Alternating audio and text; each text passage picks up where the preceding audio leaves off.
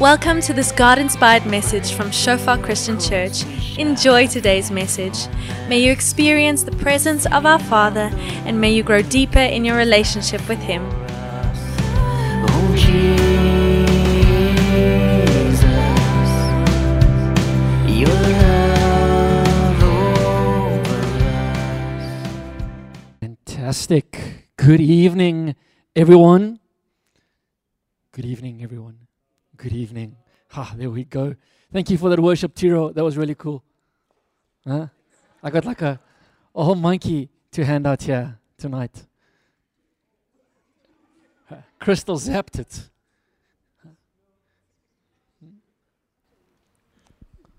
I've always told the band, so we used to, before we got all advanced and got rechargeable batteries, we used to have non-rechargeable batteries. And I think we've been using rechargeable batteries for about 10 years. I still have about 4 buckets of non-rechargeable batteries, used non-rechargeable batteries up in the office because we use large volumes, especially when we're a little bit of a bigger church. We'd often have 4 or 5 vocalists at a service, 5 services. These microphones use a lot of batteries. We just use a lot of batteries. So we've got bucket loads full of batteries. And I always used to say to the band that if they misbehave on stage in various ways, which if you're not in the worship team, you'd never even know they were doing, I would throw a 9-volt battery at them and hit them on their head. But now I've got chocolates to do it with, which is a better idea. I don't have to feel bad throwing chocolates at people. I always sort of withheld. Once or twice I picked up the 9-volt and I was like, should I or shouldn't I, you know? But what if I miss? What if I'm aiming for John and I hit Tiro, you know? Then it wouldn't work so well. But it really is great being with everyone here. Who invited, whether they came or not is unimportant. Who invited someone to church this evening? Oh, sorry. I must throw with my right hand. Hopefully it goes better. Okay. Got along. Who invited someone to small group this month, whether they came or not? You invited someone new to small group.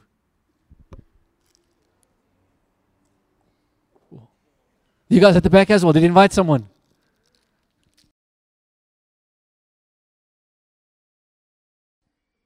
There we go. We're going to learn to celebrate these things. Who got screws put in their ankle this month? 1, 2, 3. I get one of each. Okay. Awesome. Who lost their passport this month?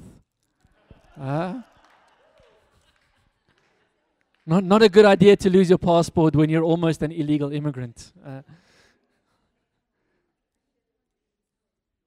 We're glad at number 99 he found it. But we're really glad that you're here. It's Pentecost today.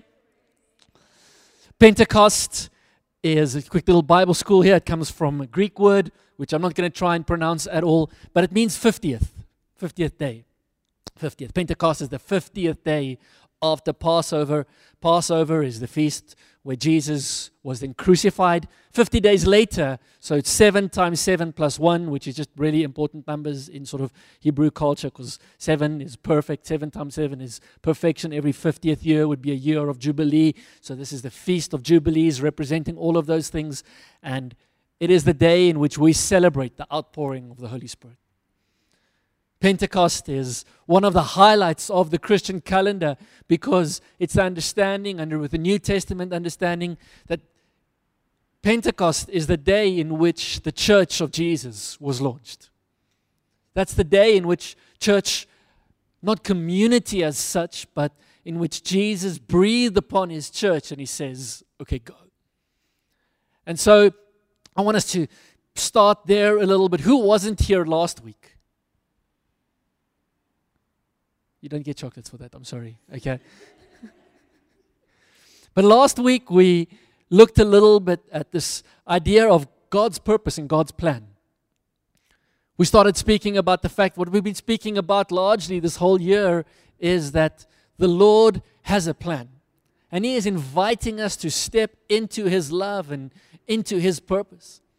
Last week we touched a little bit on the idea that we can only truly enter into the purpose that God has for us when we begin to enter into His purpose.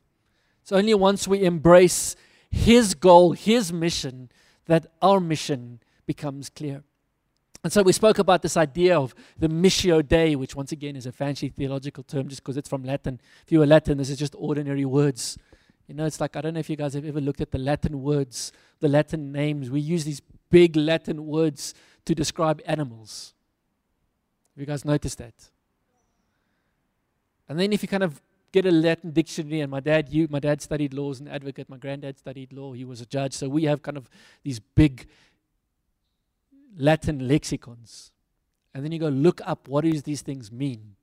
And it's like big browny hairy thing. And kind of we give it this big name, kind of, and we think, whoa, it's just intimidating. And that's literally just, they gave it just these Latin names. So Missio Dei, literally just Missio, obviously mission, we get the English word from that, that's easy. Dei is the Latin word for God. Missio Dei, the mission of God. It's not a terminology that we find in Scripture as such, but it's an understanding that we see throughout Scripture. An understanding that God is a God of mission. God is a God of sending.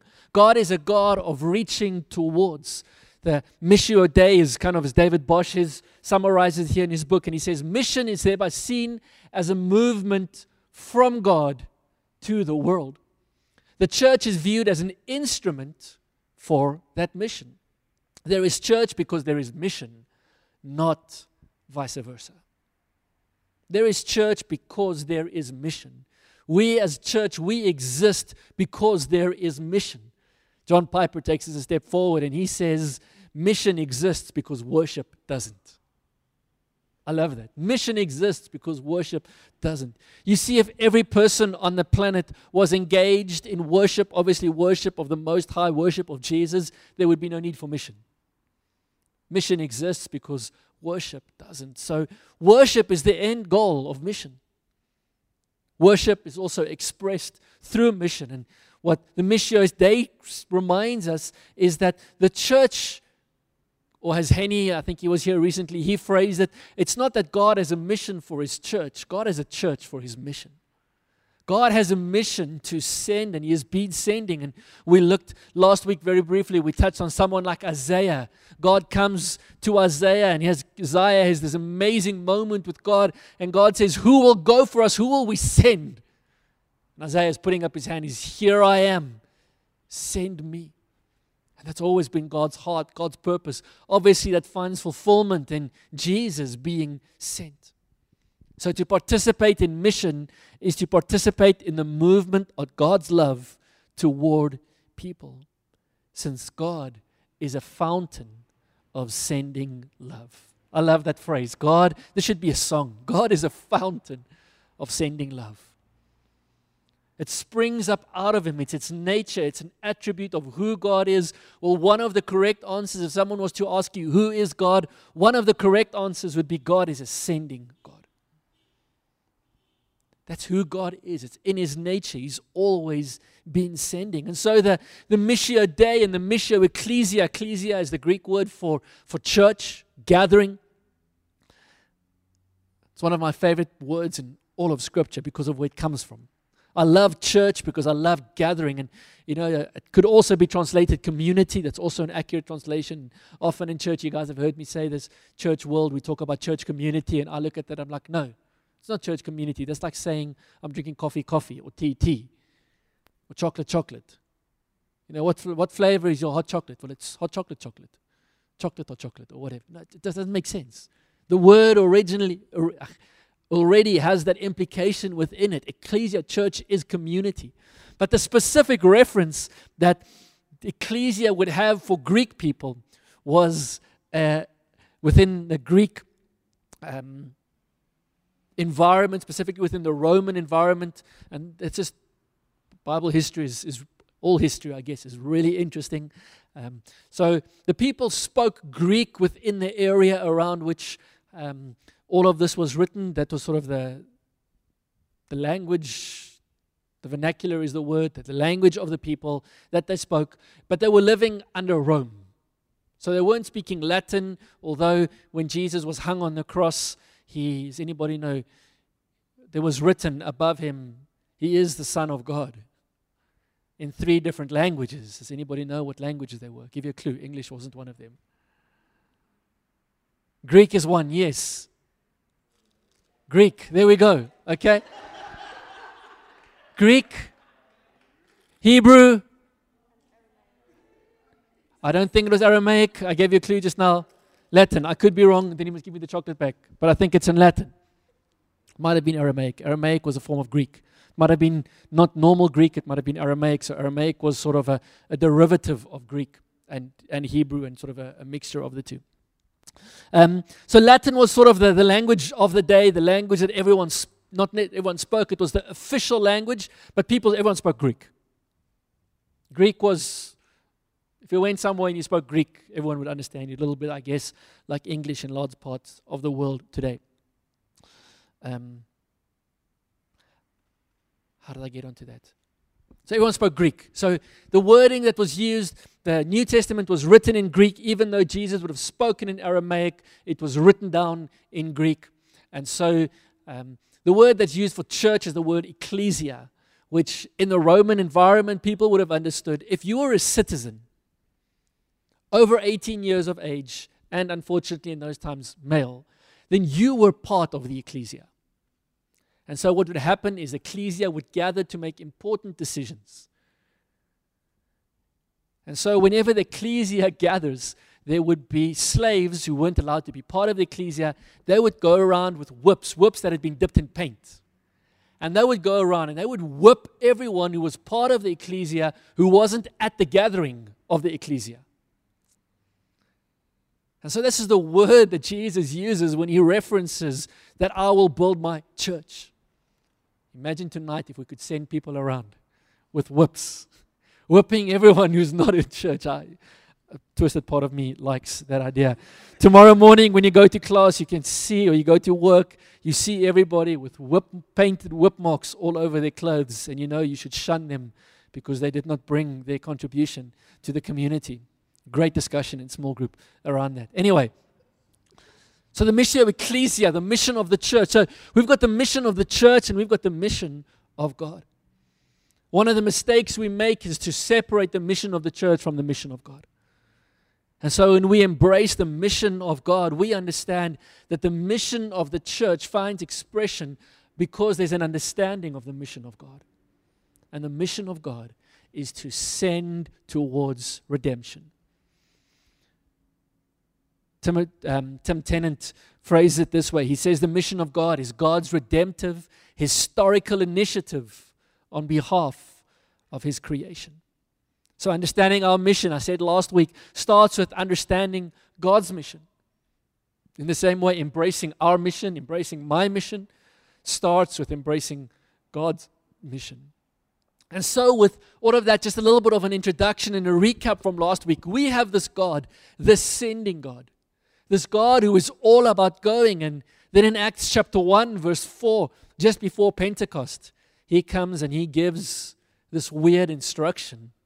Weird because of who he is.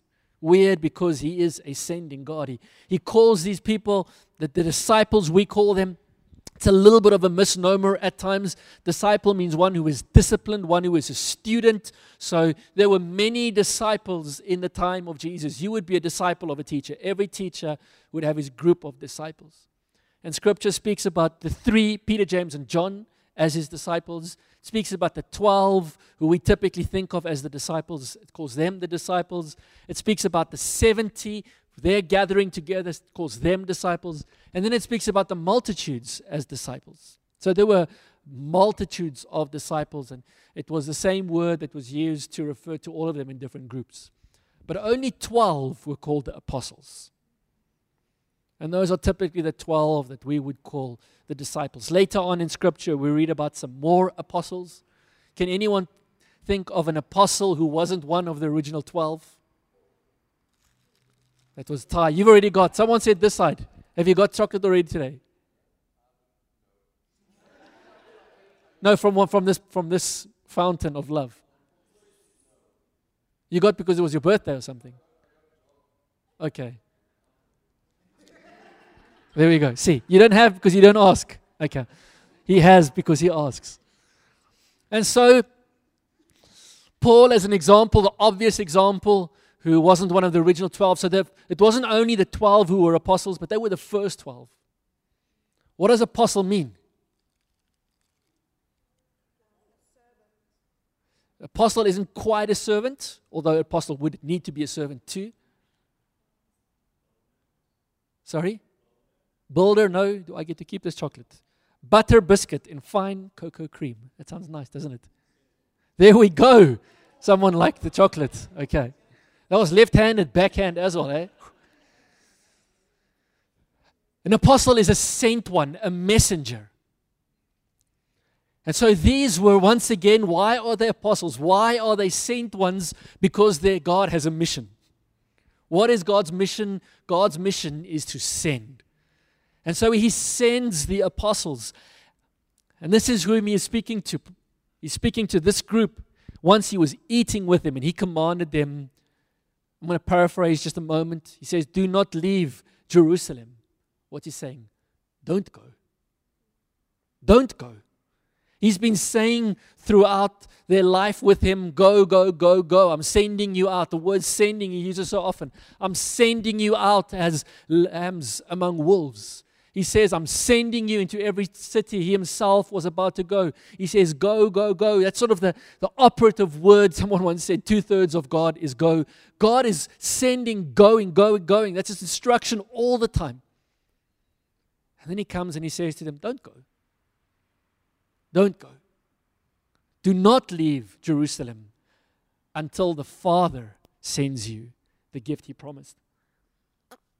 So he says, don't go, not because you're not sent, but because you're not ready. You've gone through the best Bible school anyone could ever imagine. I think if I could go back in time, I would love to enroll into 3 years of Bible school at the feet of Jesus. Walking with him, living with him, experiencing him, hearing him preach sermons, going home the afternoon with him, having small group with him, unpacking the sermon, discussing it, explain it to us, training. Jesus in the natural, these guys have been fully equipped by Jesus. Jesus has imparted everything he has in the natural into them. The Bible knowledge that they need, they've got. They understand what ministry looks like. They understand what Jesus-focused ministry is about. They understand, how am I going to preach? I mean, if you've been watching Jesus for 3 years, you know how to interact with people the way Jesus did it. In the natural, they're ready. Except the Holy Spirit, or rather Jesus, looks at them and says, don't go, because you're not yet ready. That which you have to give is not what people need. What you've got may be nice, it may be great, you may be able to give good speeches, you may be able to give good kind of intellect, maybe even good Bible teaching, help people understand some things, but that's not what's going to set people free. That's not what's going to deliver people. That's not what's going to heal people. That's not what's going to redeem people. That's not what a scripture later on says is going to turn this world upside down. Wait, you're not ready. When will you be ready? When the Father sends you the gift he promised. As I told you before, John baptized with water, but in just a few days, you will be baptized with the Holy Spirit. And then, if I can paraphrase, you will be ready. Then you will be ready. You'll be ready when you go. And that reminds me, let's do it right now before I forget.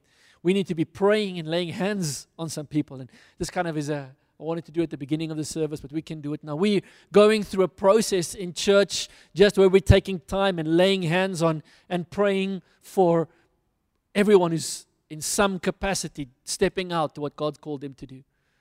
A couple of weeks ago, we prayed for all of those who are ministering at our inner city ministries and who are ministering sort of to the group in Linwood and the group in the inner city at the shelter. Last week, we took time and we prayed for all of our small group facilitators and everyone who's put their hand up to the plow there and said, yes, Lord, I'm committed to making disciples. Today, this morning as well, we're wanting to pray for anybody here who is serving in some way in our Sunday service teams. whether you're in the band, whether you're making coffee, whether you're behind the sound desk. If you're here this morning and we've already prayed for you, then you can become a prayer. But we want to just lay hands and pray with. So I want to ask, if you're here and you are currently enrolled and actively serving in one of our service teams, don't you want to stand up, please?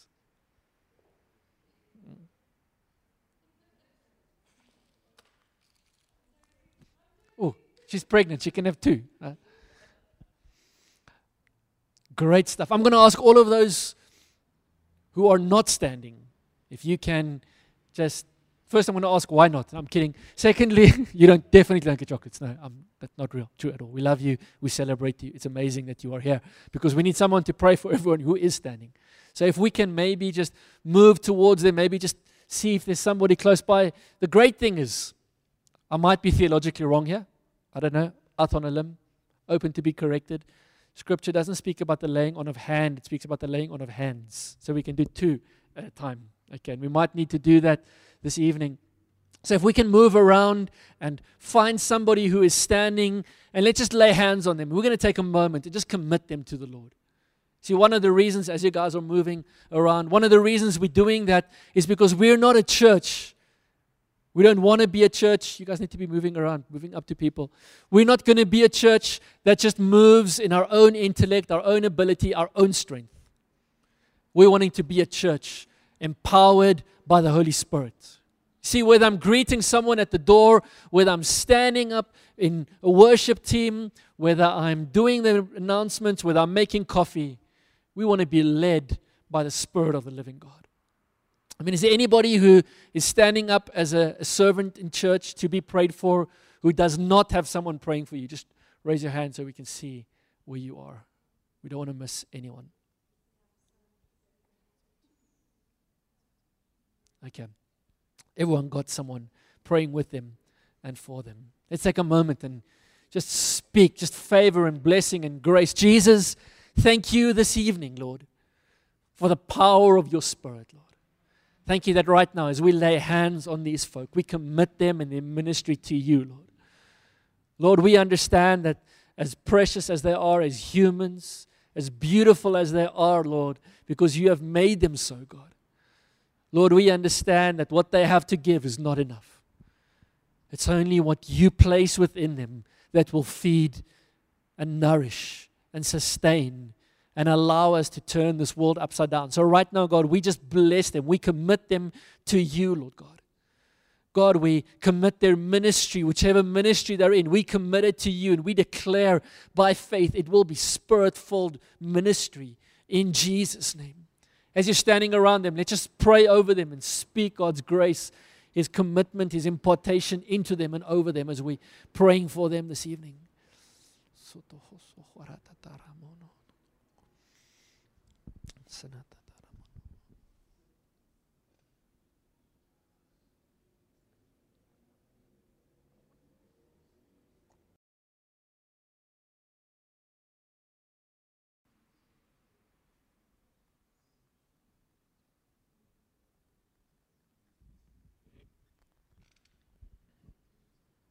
So Jesus, we just commit them to you, Lord. We commit every moment of their ministry, Lord. God, that it would be ministry that touches lives in Jesus' name. To be Spirit-inspired, Spirit-infused, Spirit-strengthened ministry, Lord God. Lord, smiling at people at the door and waving at them and making people feel welcome, Lord. Making coffee, Jesus, being part of the band as they led us so gloriously this evening, serving behind the sound desk and the computer and the projection at the back. Whatever we do, God, may it bring glory to your name. In Jesus' name. Amen. Amen.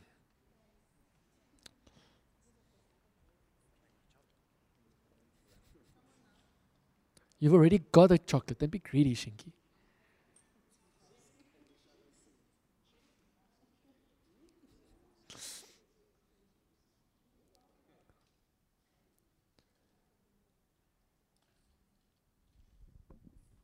And so one of the reasons we do what we did now is because just like the early apostles, as gifted as they may have been in the natural, as trained as they weren't ready.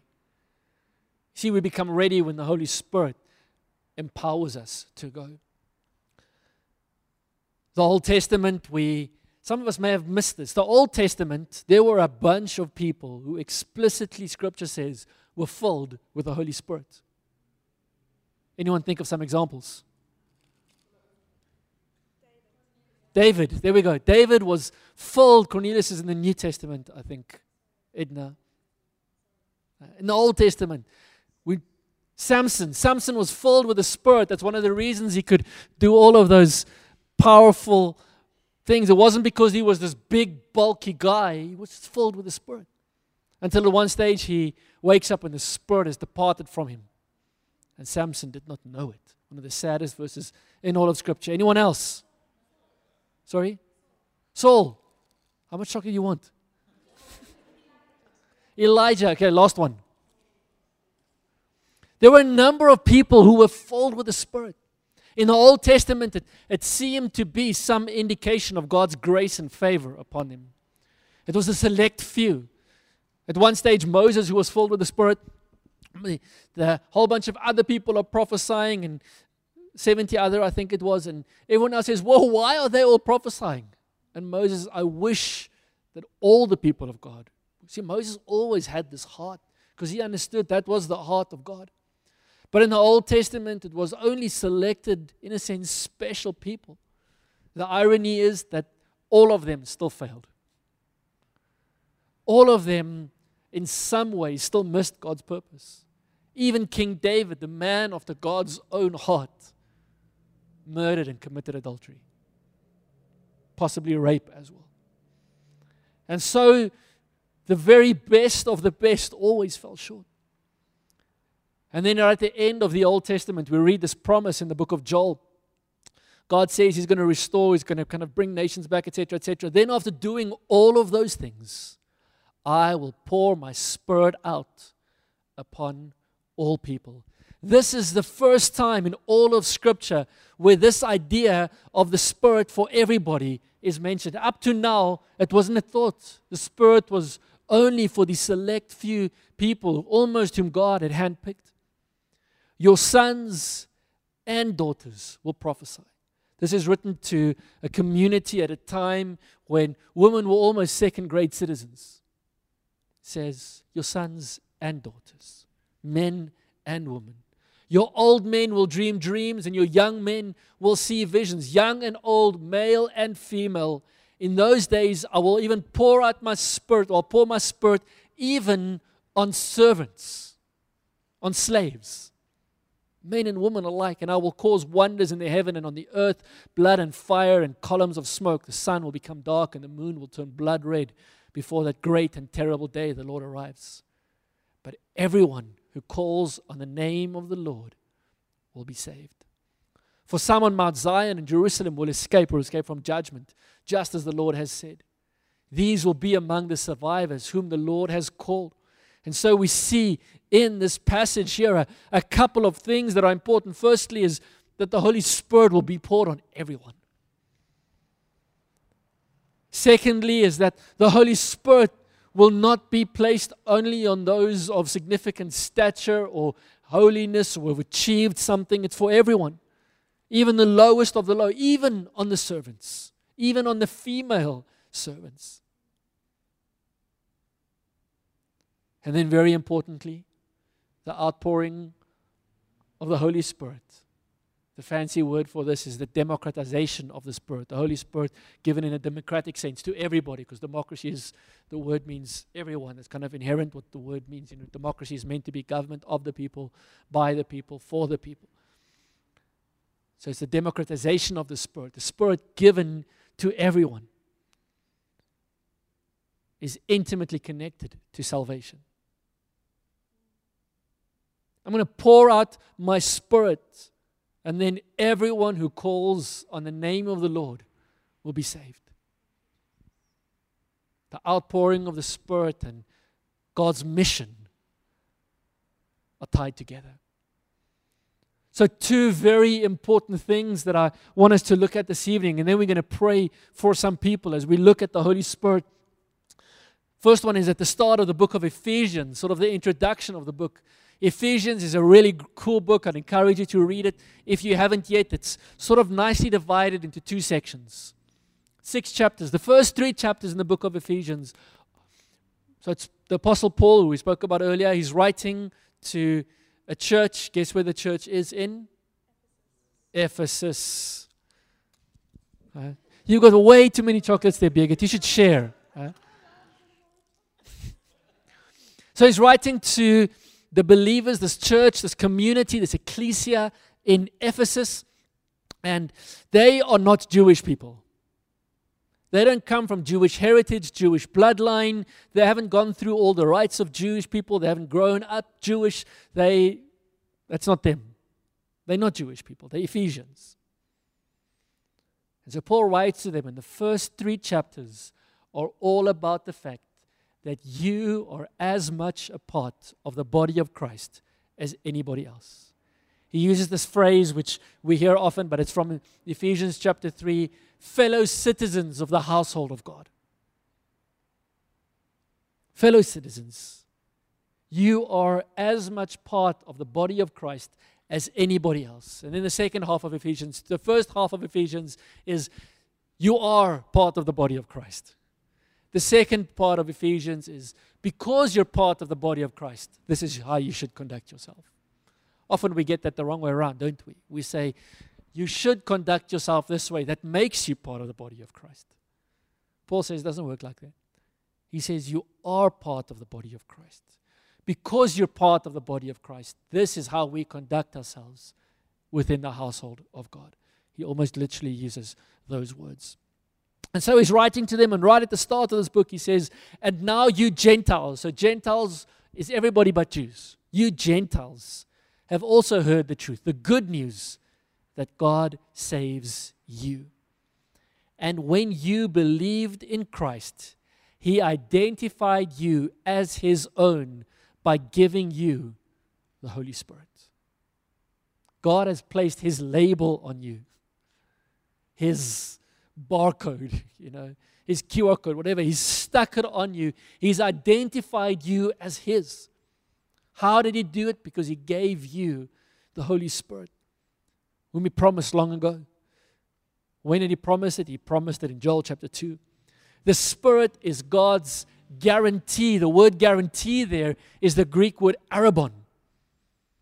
Arabon, does anybody know kind of what a modern day equivalent of that's Birgit? You're excluded. You had too much chocolate already. Anyone know what the word arabon? We don't have too many engaged people here. You wanted to Google that quickly, Shingi. Do you have an engagement ring?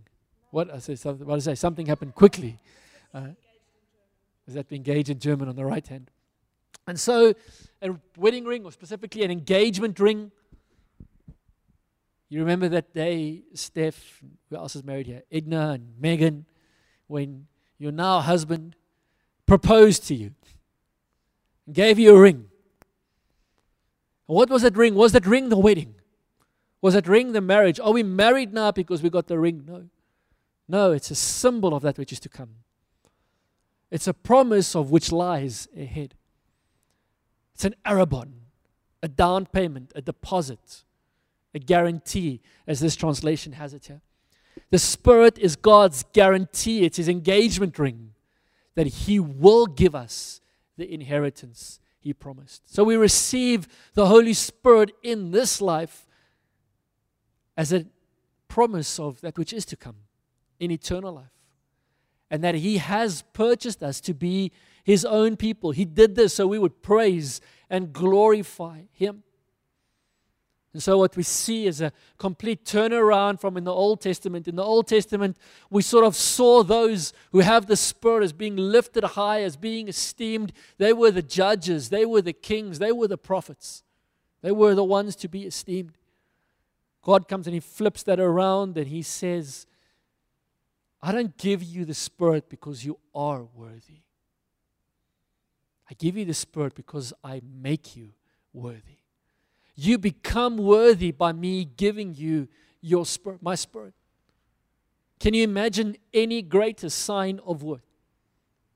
So your idol, The person in this world who you have the most respect for. Non-family member, most respect person. That person you hear is coming to Pretoria. Backstreet Boys were here recently. Yeah? Whose idol is Backstreet Boys? You don't get a chocolate for that. Okay. So Backstreet Boys, whoever, they're coming to Pretoria. Your guy, your hero, the wow person in your life is coming to Pretoria. And somehow you get an invitation to them. And they say, yes, I'm going to come and stay at your house. I'm going to come and dwell with you.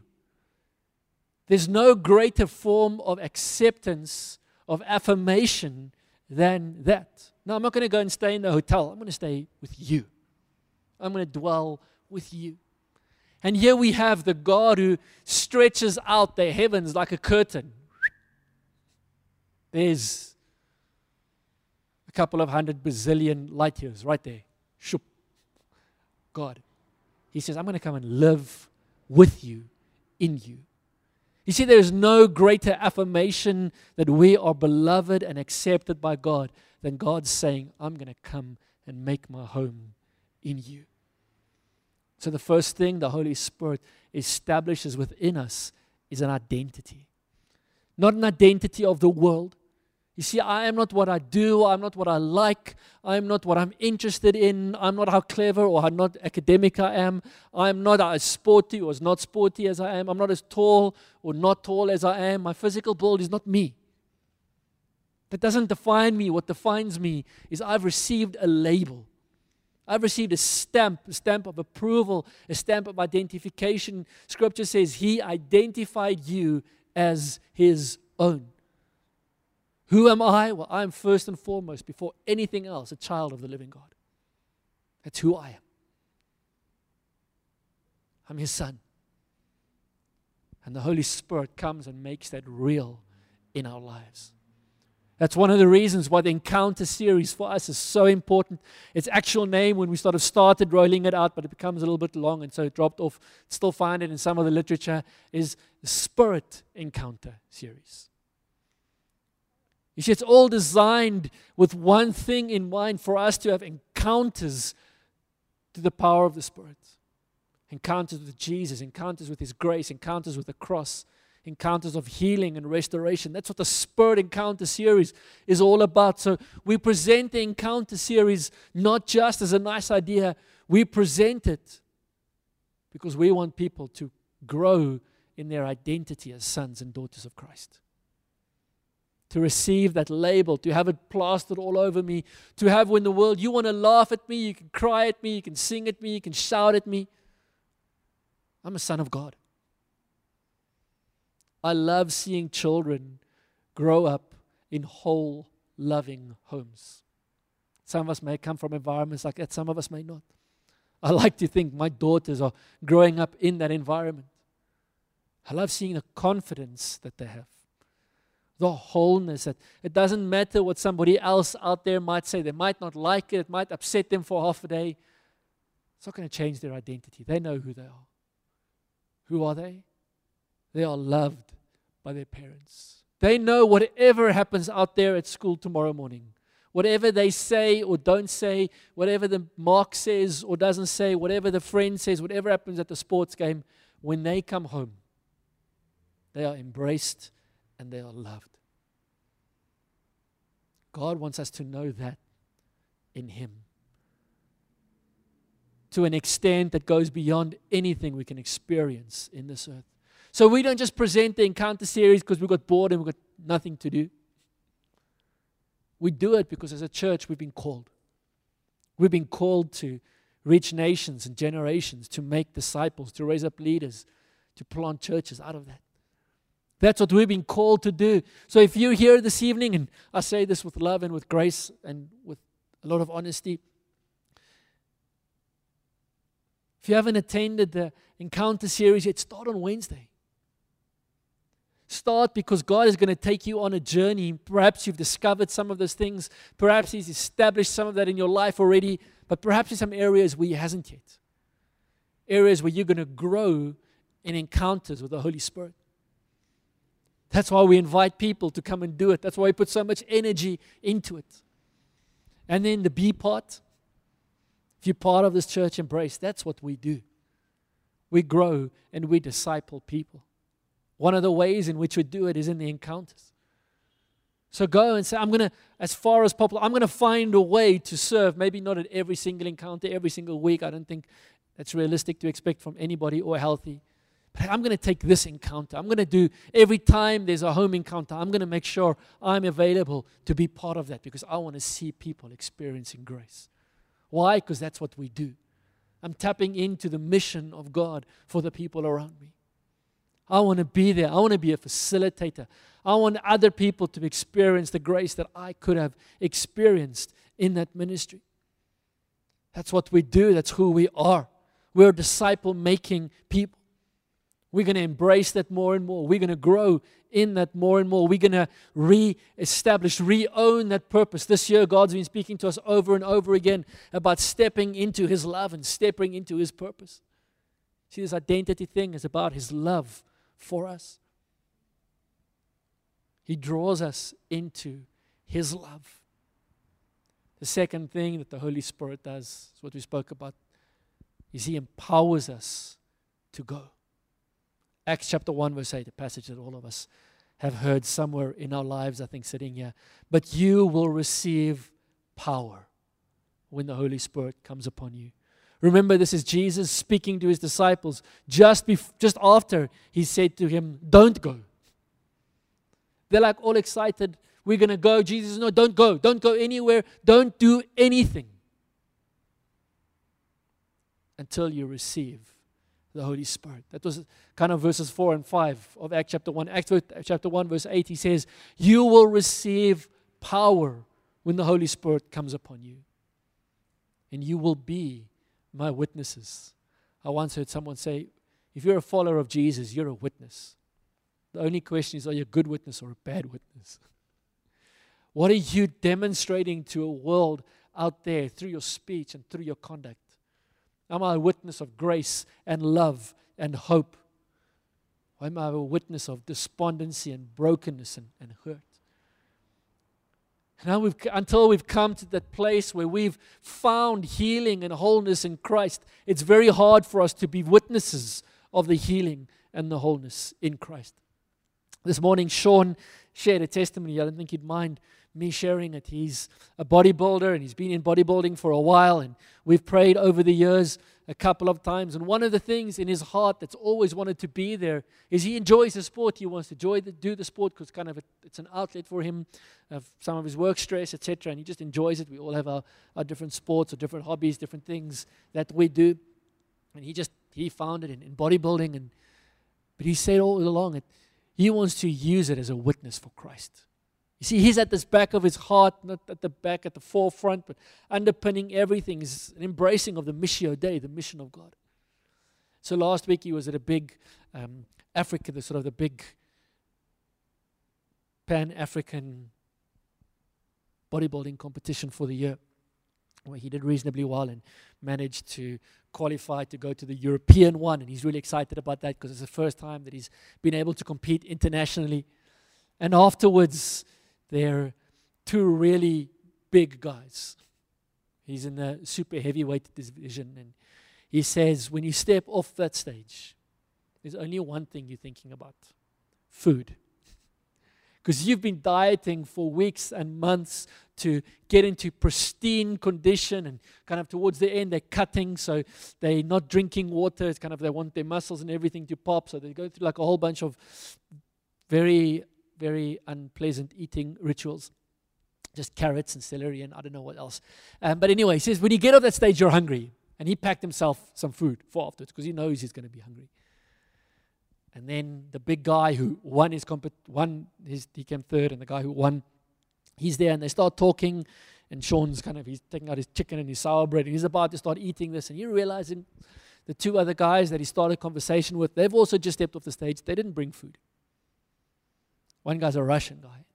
They start talking, and he says, come sit, let's eat. I want to share the little bit that I've got. And he says it's like his 5 loaves of bread moment, 2 fish. He's got to feed these 320 kilogram plus people with his little bit of food that he's got. Get into a conversation, and not about bodybuilding, about life. And the Russian guy looks at him and says, so you're Christian? Sean never said a word about it, but just his conduct, this man understood there was something different. And Sean was able to share the gospel with him. Got a message this morning. The 2 guys in the conversation found churches close to where they're staying. This morning went to the church for the first time in their lives. 2 different people in different environments. Just someone who is willing. We should get Sean a chocolate. I'll eat his chocolate for him. He doesn't want chocolate because he's got a big competition in Europe coming up. But just this idea, this heart that the Spirit comes. I'm a witness for Jesus everywhere I go. Henny from Johannesburg has got this good phrase. He says, live everywhere as if God sent you there. Wherever we go, let's live as if God has sent us there. And you will be my witnesses, telling people about me everywhere. In Jerusalem, which is the city where they were. In Judea, which is the province around the city where they were. Samaria, which is the neighboring province, and to the ends of the earth. So the Holy Spirit comes, and on this day of Pentecost, we celebrate the Spirit. We celebrate that He comes and He is the guarantee, the down payment. He is the promise that we are God's. Scripture says the Spirit, speaking about the Holy Spirit, bears witness with our spirit. We each have a spirit that we are children of God. You're a child of God. That's the first thing. The Holy Spirit comes and He deposits within us. And then He empowers us to step out. He empowers us as a church to step out, as individuals to step out. I'm praying, I'm putting my faith out. I want to invite you to join with me, to put our faith out, to say, God, we want to not have enough chairs for the people who want to come and praise you in this room, who are being discipled, who are growing. Because quick little, sometimes logic gets in the way, but let me just throw this out there. If we were to fill this room with people hungry for Jesus, to grow in Christ and to be discipled, who's going to disciple them? You are. Isn't that a privilege? Isn't that a prayer we should be praying? Jesus said, go and make disciples. Then He said, wait, don't go yet. I'm going to send you the Spirit. Then you go. Pentecost was a day when the church was launched, when the Spirit was released upon 120 people gathered together in a small upper room praying, and they come out of there, and the first day, 3,000 people decide to put their faith in Jesus. That for me is the greatest testimony of just the change that the Holy Spirit brings. We've got a guy named Simon. Jesus calls him Peter. Everybody else calls him Simon. Simon means reed. Peter means? Who said that first? Tiro claimed it. You can arm wrestle with him later. Tiro's catching is as good as my throwing. Peter means rock. Simon, he's this reed. He's washed like this all the time. Simon says, Gigi. Simon says, stand up. Simon says, sit down. No, okay. Simon is around Jesus. Jesus is, you guys are going to all desert me tonight. Simon is, I'm never going to desert. I will be with you. Even if I have to die, Jesus, I promise I will always be with you. Always. Jesus, that's me. I'm your guy. I'm with you. Jesus gets arrested. Simon, gone. Jesus like, yeah, thought so. A servant girl, probably like a 13, 14, little teenage girl, comes to Simon and says, you speak funny. You got an accent like the Jesus guy. Do you know him? Someone's like, huh? Me? Accent? Jesus? Who? Where? Never heard of him. Runs away. The servant girl, he can't even speak to a servant girl and say, I'm with that guy. 50 days later, he gets filled with the Holy Spirit. He walks out of a room. He stands in front of a whole city. And he says, this Jesus whom you crucified, I proclaim to you. 3,000 people respond to his message that day. If that isn't a supernatural transformation of somebody, I don't know what is. Empowered by the Holy Spirit. Some of us are sitting here saying, I can't. I know you can't. Neither could Peter, Simon, whatever you want to call him. He couldn't. That's why Jesus said, don't do anything because you can't. Simon, I know you. Simon was probably the guy, Jesus, I'm ready. I'm going to go. Jesus is like, no, Simon, you especially, sit down. Wait. The Holy Spirit comes. Simon is transformed. So if you're sitting here and you're saying, but wait, this room full of people and I have to disciple them, there's no ways I can do that. You are 100% wrong, right? And 100% wrong at the same time. You can't. There's no ways you can. There's no ways I can. But you, filled with the Holy Spirit, you can. You empowered by the Spirit, you can. You led by the Spirit, you can. You identified by the Spirit, you can. And so this evening, I'd love to pray with you. If you're here this evening, and perhaps you're struggling with this thing of identity, of just who am I? People say stuff to me, it throws me. I'm not rooted and grounded that I am a son or a daughter of Christ. And when people come and ask me difficult questions, it throws me. You know, God's okay with that. Probably preach about this in some stage. God is okay. I've just received this recently. God is okay when our will is different to His will. He doesn't have a problem with that. Jesus was at the Garden of Gethsemane and His will was different to the Father's will. The Father didn't say, oh, you bad son. Oh, I should have sent the other son. There's no other son. Okay, good point. He didn't get upset with Jesus. Jesus wrestled through it to the point where He was, okay, but I lay down my will. God doesn't mind if there is another will that jumps up from time to time. He just wants us to bring it to Him and wrestle with Him until we're able to lay it down. And then we say, okay, now your will, Father. Maybe you're here and this identity thing is something that you're struggling with. We want to pray with you. Genuinely, we want to pray with you. We want to see God establish that within you. Maybe you're here and this idea of the mission of God, you've never embraced it.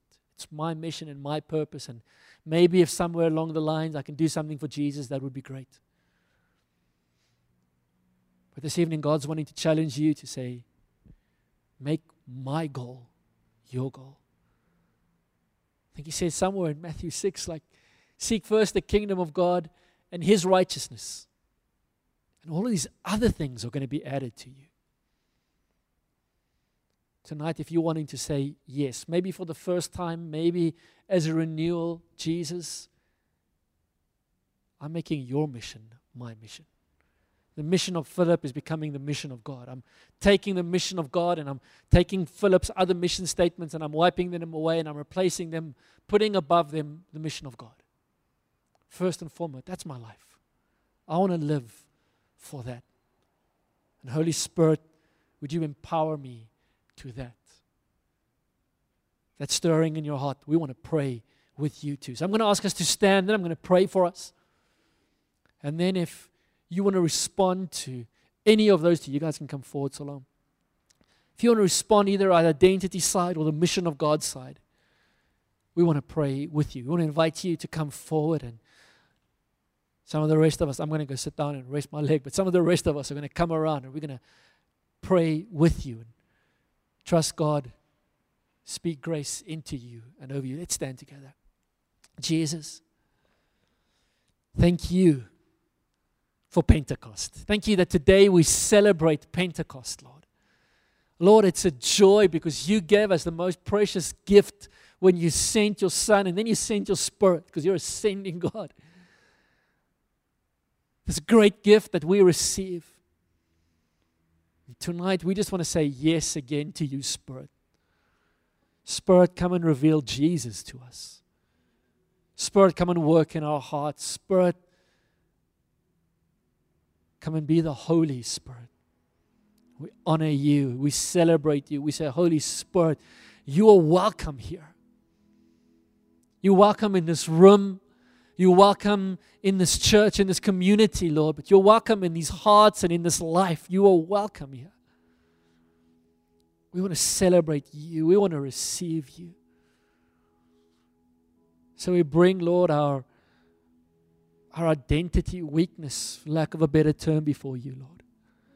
And we say, Holy Spirit, come and reveal to us what it means to be children of the Most High God. In the same way, Jesus, tonight we say yes to your mission, Lord. Lord, we lay down our mission. For a moment, we step away from our mission, Lord. We lay all of that down and we just want to fix our eyes upon your mission. And then we trust that somehow, Lord God, you would cause our mission to fall in line with your mission. In Jesus' name. While our heads are bowed, our eyes are closed, tonight, if that's you, you want someone to pray with you in one of those two areas, don't you want to step forward? We're going to take a moment and lay hands on you and pray with you. If you need the Holy Spirit to come and re-establish something in your identity, or you wanting to say just yes for the first time, maybe, or maybe for the 10th, 20th, 30th time, just, Jesus, your mission. I'm making it my mission, Lord. Tonight, if that's you in one of those two, don't you just want to step forward and we're going to pray with you. We want to lay hands on you. We want to trust God for a moment, an encounter with the Spirit. Thank you, Shinki. Anyone else? You want to just put Jesus up front again?